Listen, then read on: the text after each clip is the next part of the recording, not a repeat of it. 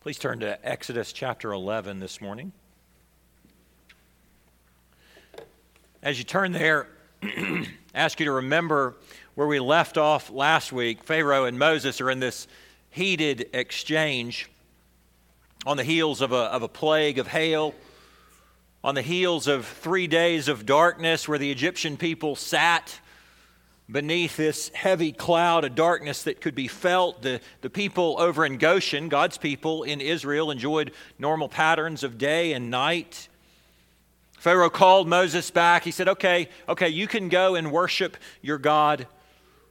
Take your wives, you can take your children, just don't take the animals. And Moses said, well, we can't do that.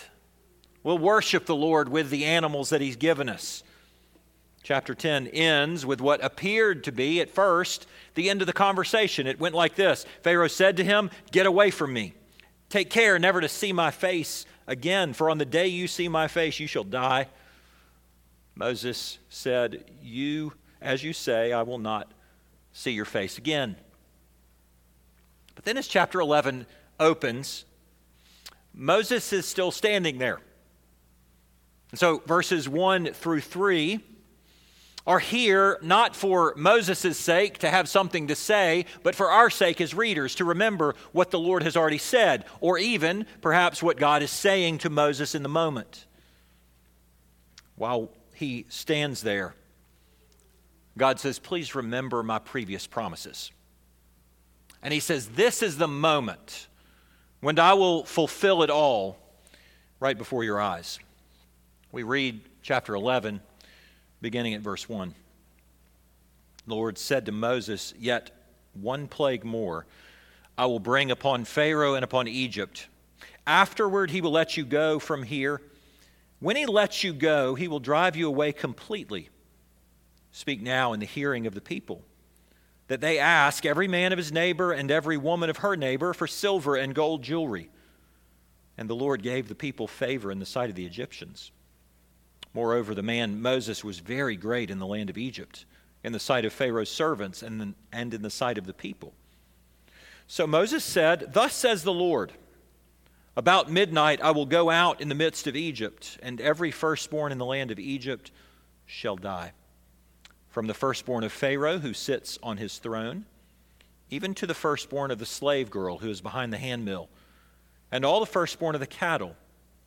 There shall be a great cry throughout all the land of Egypt, such as there has never been, nor ever will be again. But not a dog shall growl against any of the people of Israel, either man or beast, that you may know that the Lord makes a distinction between Egypt and Israel. And all these your servants shall come down to me, and bow down to me, saying, 'Get out, you and all the people who follow you, and after that I'll go out.' And he went out from Pharaoh in hot anger. Then the Lord said to Moses, 'Pharaoh will not listen to you, that my wonders may be multiplied in the land of Egypt.' Moses and Aaron did all these wonders before Pharaoh, and the Lord hardened Pharaoh's heart, and he did not let the people of Israel go out of his land." Here's God's word. Let's pray for his help. God in heaven, we ask that you would give to your people the ears to hear and the eyes to see what your Spirit would say, what your word shows forth. We ask that you would, in your kindness, once again wield a sinful, crooked stick like me in your hand to point this narrow way to Christ Jesus. And we pray this in Jesus' name. Amen. What do you call two doctors? A paradox. I got the joke book when I was 8. And that's actually the only joke that I remember from the whole book. And the only reason that I remember the joke is that I stared at it forever and ever, and I couldn't even understand what it meant. I mean, I could see the concept of two doctors, a pair of doctors. I got that. I just didn't know what the word meant, paradox. And so I stared at that joke. I imagined if only I understood that word, then I bet the joke is hilarious. Turns out it's not. It's barely even a little bit clever, is it? And at 8 years old, I didn't even have the sense to go and grab a dictionary and look up the word paradox. Paradox, a statement that is seemingly contradictory or opposed to common sense, and yet is perhaps true. Like, less is more. Or, do the thing you cannot do. Or, it's a shame or a pity that youth must be wasted on the young. When you come across a paradox in ordinary language, you know what to do with it. You take a little time to expect, to think, to wrestle with it, and you know you're going to come away with some better understanding. But I mention this because the Bible is full of them. And if you allow yourself to think through them, to wrestle with them, and what seems to be contradictory, a paradox in the Bible will almost always and certainly provide you with a better understanding of the character of God. Here's a couple of examples. God is sovereign over salvation, and yet man is responsible to repent of his sins and come to Christ for salvation. Or, how can a God who is holy and just also be a God who is loving and compassionate? Here's the paradox of Exodus chapter 11. The God of justice reveals his glory through tender mercies. How can a God who is fully just receive honor and glory by extending mercy? To the human mind, justice and mercy are opposites. Well, the passage teaches us here to trust this promise keeper, to revere the greater king, and thirdly, to take comfort in the deeper meaning. First, this text summons us to trust the promise keeper. You can't tell exactly how the Lord spoke to Moses in those first 3 verses, but the message is here for the people of Israel, and it's here for us as readers. And it's clear. God says, here's a message of fulfillment before you open your mouth and say one more thing. I'm a God who has made unlikely promises and delivered them in unlikely moments. And here's another unlikely moment, Moses. But remember that my track record of faithfulness to this point is your certainty. That I'm about to finish what I already promised. And so as we stand here on the precipice of this final plague, God takes our minds and turns us back to the burning bush. That's the place where God first made these promises to the exiled shepherd named Moses. He's tending his father's sheep on Mount Horeb. For you and I, it's been a number of weeks. For Moses, it's been almost a year. Look at, all the way back to the burning bush in 3:19, God said, I know that the king of Egypt will not let you go unless compelled by a mighty hand. So I will stretch out my hand and strike Egypt with all the wonders that I will do in it, and after that he will let you go. And 9 times to this point, we've seen God stretch out his hand and strike the king of Egypt. But God's people are still waiting for their release. And the real thing for which they so desperately long has not yet been delivered. Chapter 11, verse 1, yet one plague more I will bring upon Pharaoh and upon Egypt. Afterward, he will let you go from here. And when he lets you go, he will drive you away completely. It's about to happen. When I deliver this final blow, you won't ask Pharaoh for permission to leave for a few days. He's going to push you out forever. And that hard heart of that powerful king is really putty in my hands. So much so that this king of Egypt, in all his stubbornness, will do precisely what I want him to do. God says, because I have been faithful to strike Pharaoh, I'll remind you of one other thing that I said. Though you live in poverty in Egypt, I will give you the riches of this nation. Again, back to the burning bush. Exodus chapter 3, verse 21. Moses, I'll give this people favor in the sight of the Egyptians, and when you go out, they will not go out empty. But each woman shall ask of her neighbor and any woman who lives in her house for silver and gold jewelry and for clothing. You shall put them on your sons and your daughters, so you shall plunder the Egyptians. Because I said it, now is the moment for you to act in faith based on my promise. You see, God is inviting them to trust Him, to believe Him as the great promise keeper, to do something in their midst that at first seems silly. Verse 2, chapter 11. Speak now in the hearing of the people, that they ask every man and every woman of her neighbor for silver and gold jewelry. It's a promise and fulfillment. I will strike the Egyptians, and I did. I will give you wealth, just ask them. And verse 3 says, the Lord gave the people favor in the sight of the Egyptians. In other words, the stage is set by this promise. And all they must do is look upon that promise and turn and believe it and simply ask.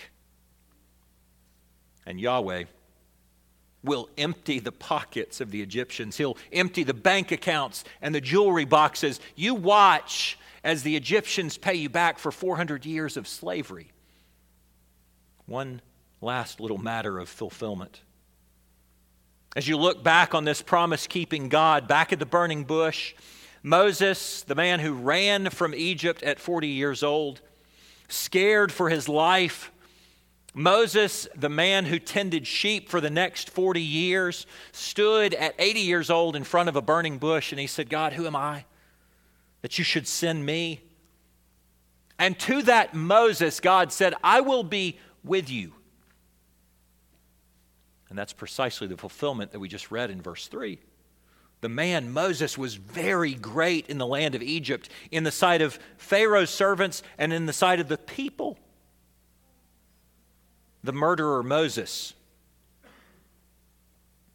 the flock-tending shepherd who felt nothing but unworthy, has been accompanied by the hand of God every single step of the way. It's another fulfillment to say, Moses, you can trust me. I'm a promise-keeping God.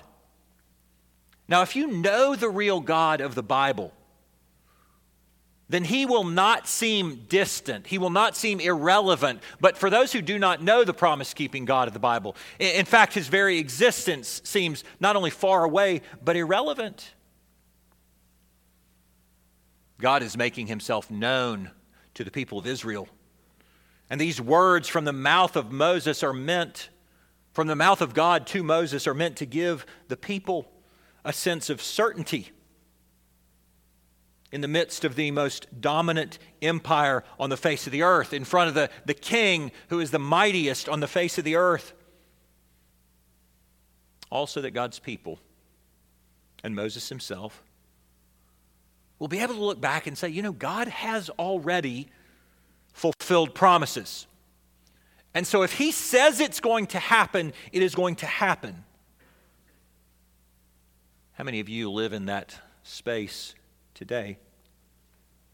So much of your life is lived in the spot just beyond God's rich promises. And here you sit in the presence and you struggle to believe whether or not those promises are sufficient grounds to trust Him again. But you remember, don't you? Interspersed between those promises and where you sit today, you have a track record of His faithfulness. Along the way, moments where the Lord has clearly been evident in faithfulness to you. He's made big promises.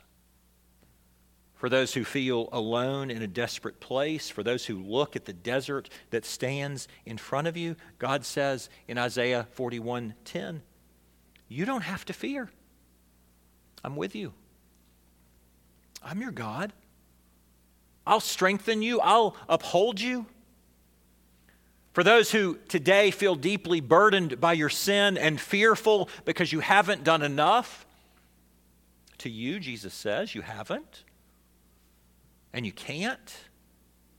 Matthew 11, why don't you just come to me, all you who labor and are heavy laden, and I will give you rest. And you take my yoke upon you and learn from me, for I am gentle and lowly of heart, and I'll give you the rest that you long for.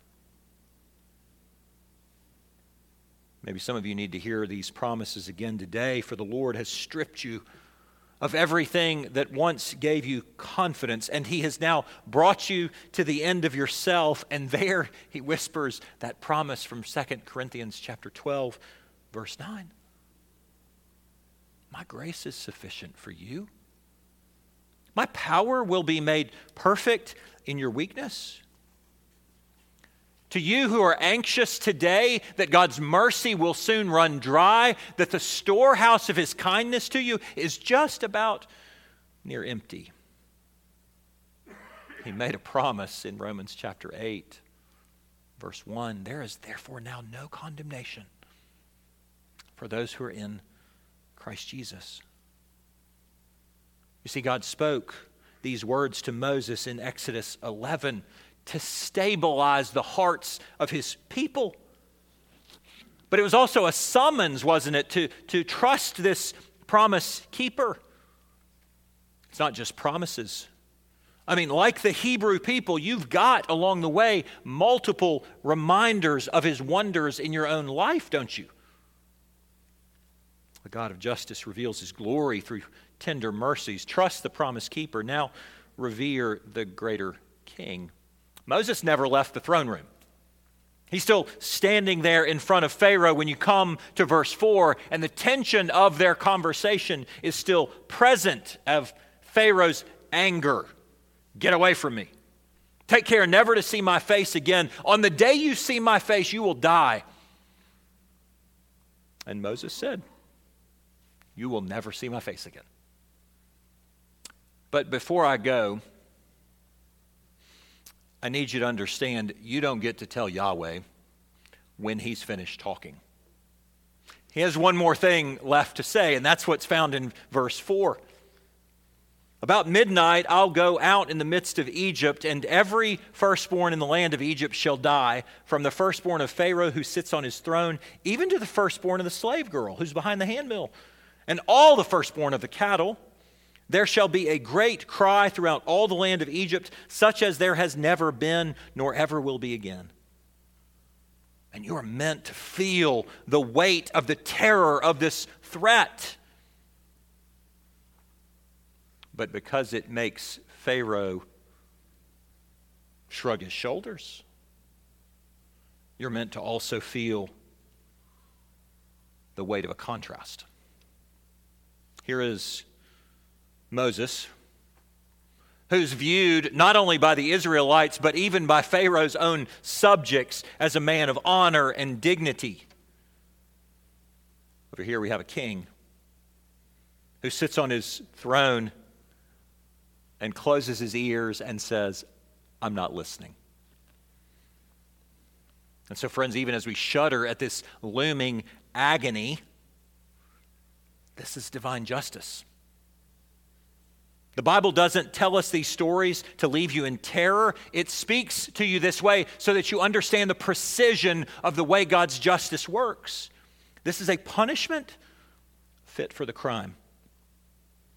What was it like to bear a son in Goshen in Exodus chapter 2, when a previous Pharaoh issued a death sentence over every male child born to Hebrew women? And God said, I will never forget your thirst for blood. What was it like when another Pharaoh and this Pharaoh crushed God's people under the burden of slavery? When there was a great cry in Egypt, but it wasn't Egyptians. When it was God's children who were weeping. And they're not just beaten. They're murdered at the whim of their taskmasters. When I was young, I would read this in Sunday school with my Sunday school teacher, and I would go, phew, I'm the second born. It takes just a moment to go, wait a minute. My brother would be dead.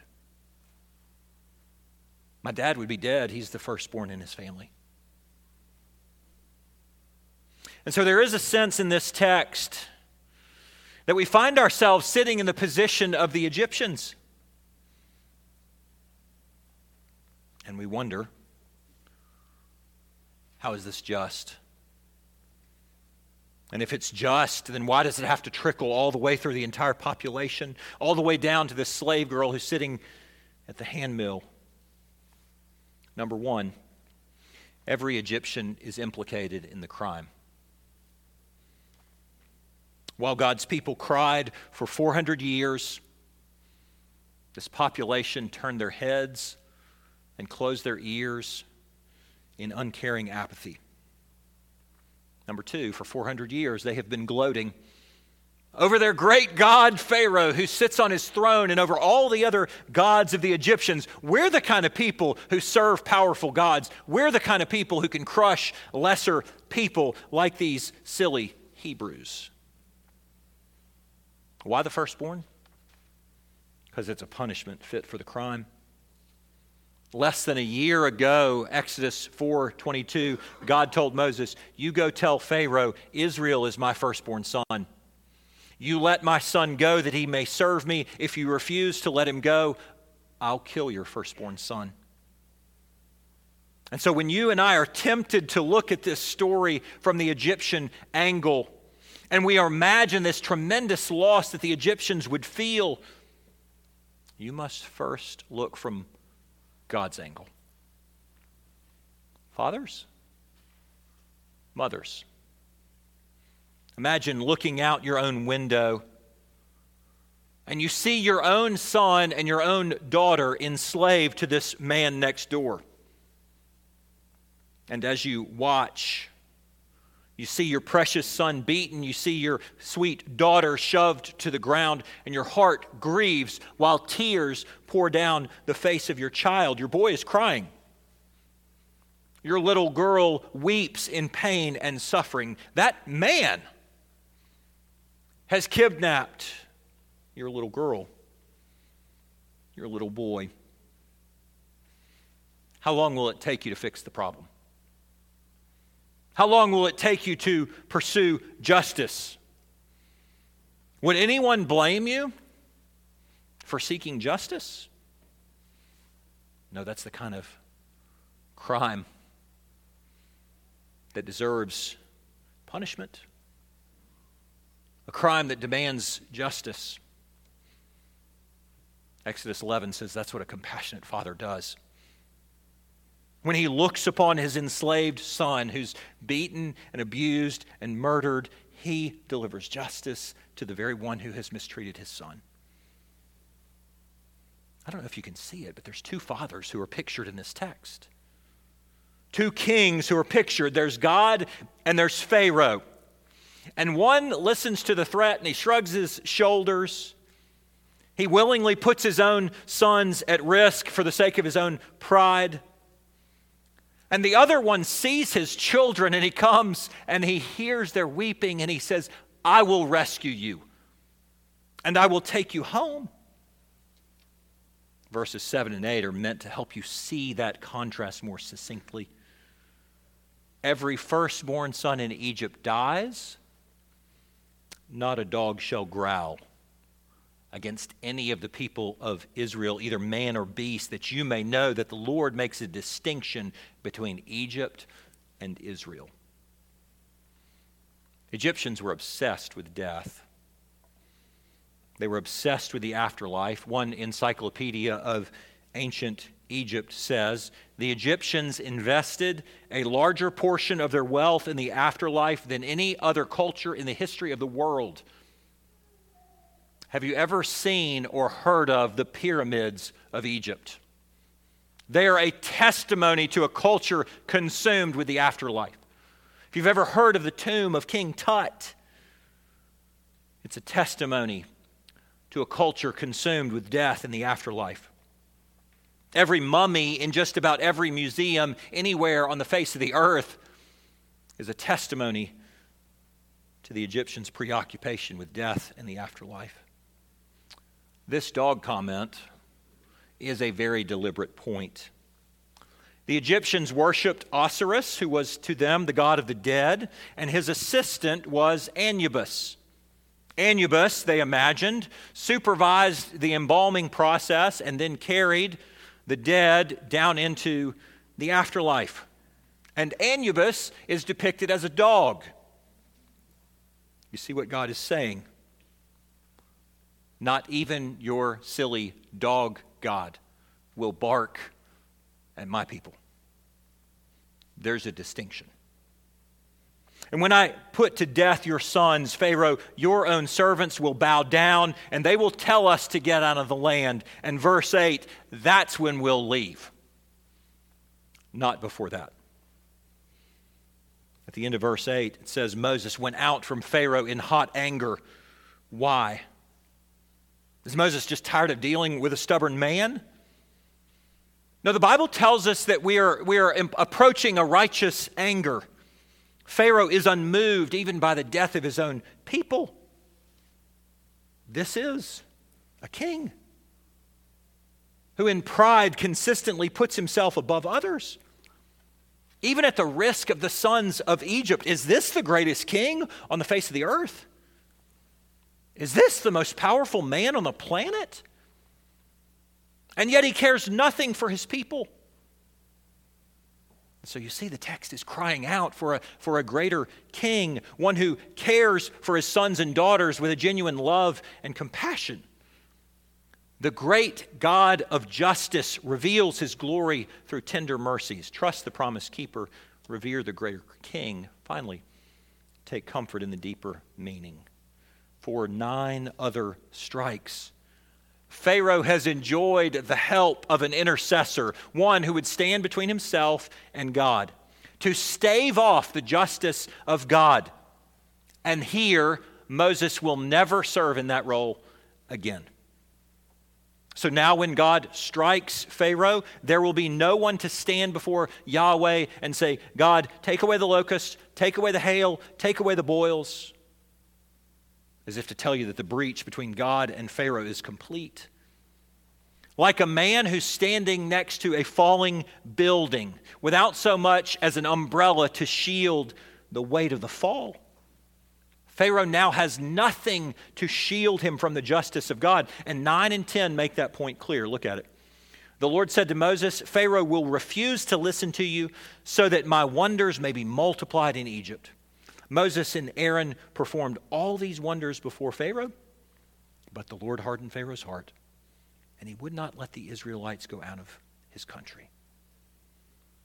The reason Pharaoh will not let the Hebrew people go is to multiply the wonders of God. Wonders.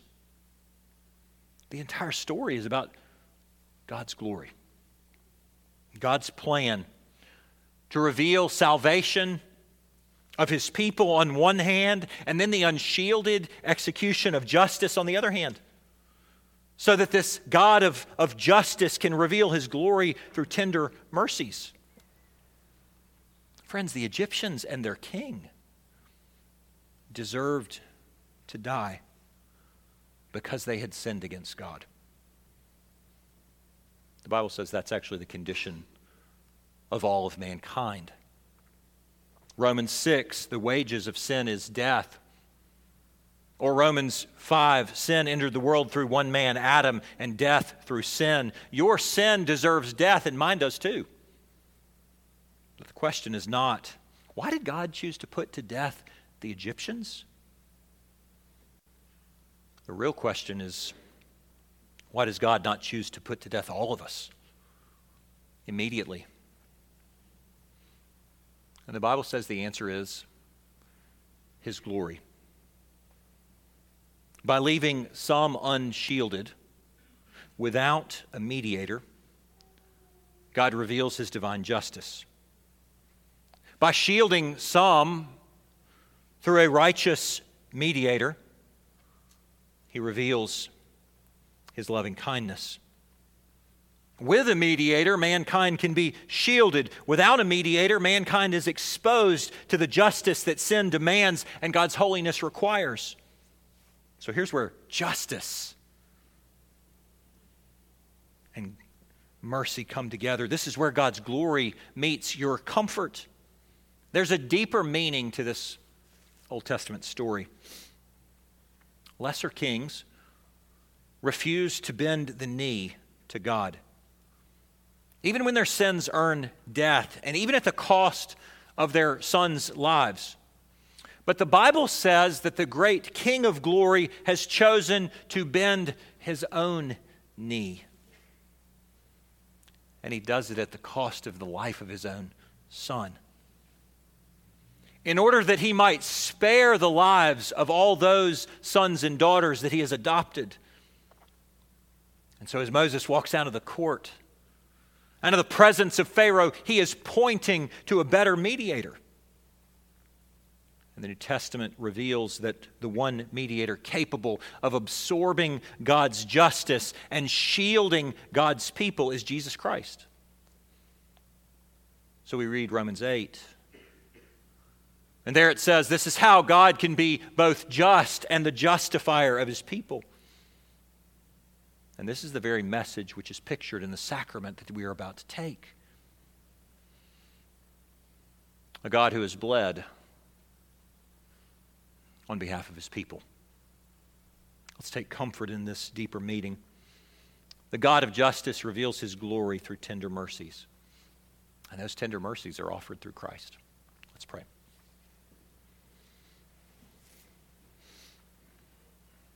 O God in heaven, we thank you for your word. We thank you for shielding us in Christ, for absorbing the justice that we deserved, and for extending mercy to us. Oh God, we pray that you will feed us on your word, and in a moment feed us on this sacrament. We pray all this in Christ's name. Amen.